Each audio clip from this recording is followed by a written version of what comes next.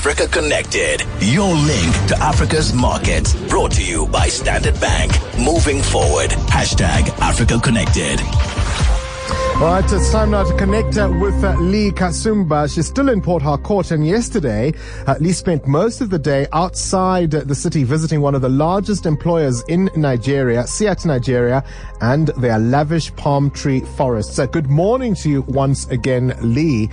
What's your experience in Niger been like? And I imagine there's been issues about power supply and water there. What's going on there? How are they dealing with those?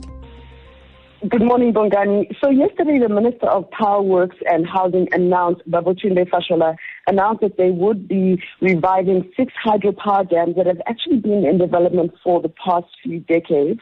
And he said that one of the key drivers of doing this was basically to re-energize Nigeria's educational institutions as well as the market, so that when children go to school, they have stable power. But then also for people within the marketplace, they can also go to their place of business and have stable power. I thought what was really good about this is that there seems to be a push and a drive for green energy.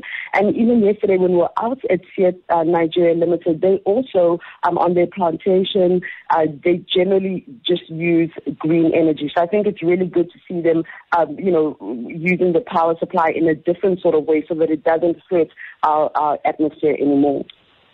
And tell me, from your experiences being in different countries with Africa Connected, what are some of the things that you think are key as potential growth points for various economies?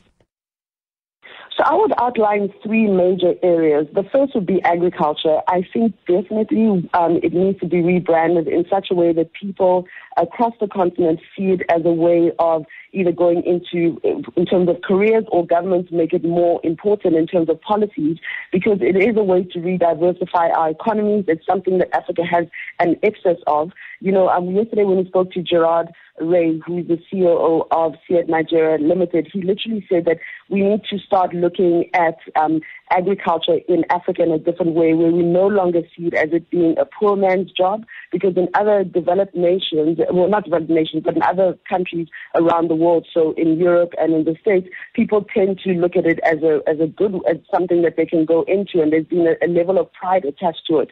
So we rebranded so that young people see it as something that they can go into, they can make a really good income in, and they can also change the direction that Africa is going. I think that that's a good way to look at it.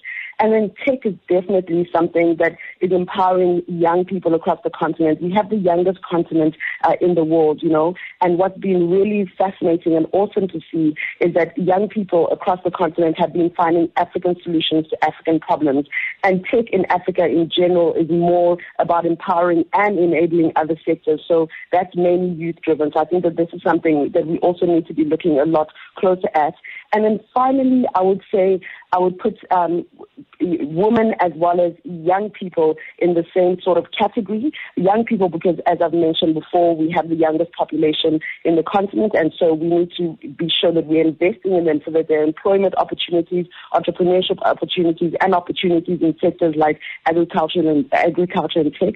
But then also for women, what's been really interesting, I guess it's something we've always known, women have been the drivers in the informal sectors, in the markets, in the trade markets, and so I think that women need to be empowered a lot more, because if you empower a woman, you basically are feeding and taking care of a much larger group of people. Absolutely. Tech, women and agriculture. Those are Lee Kasumba's 3 key points in terms of what she's been observing on her travels. Now, if you want to know more about them, you can go to africaconnected.co.za.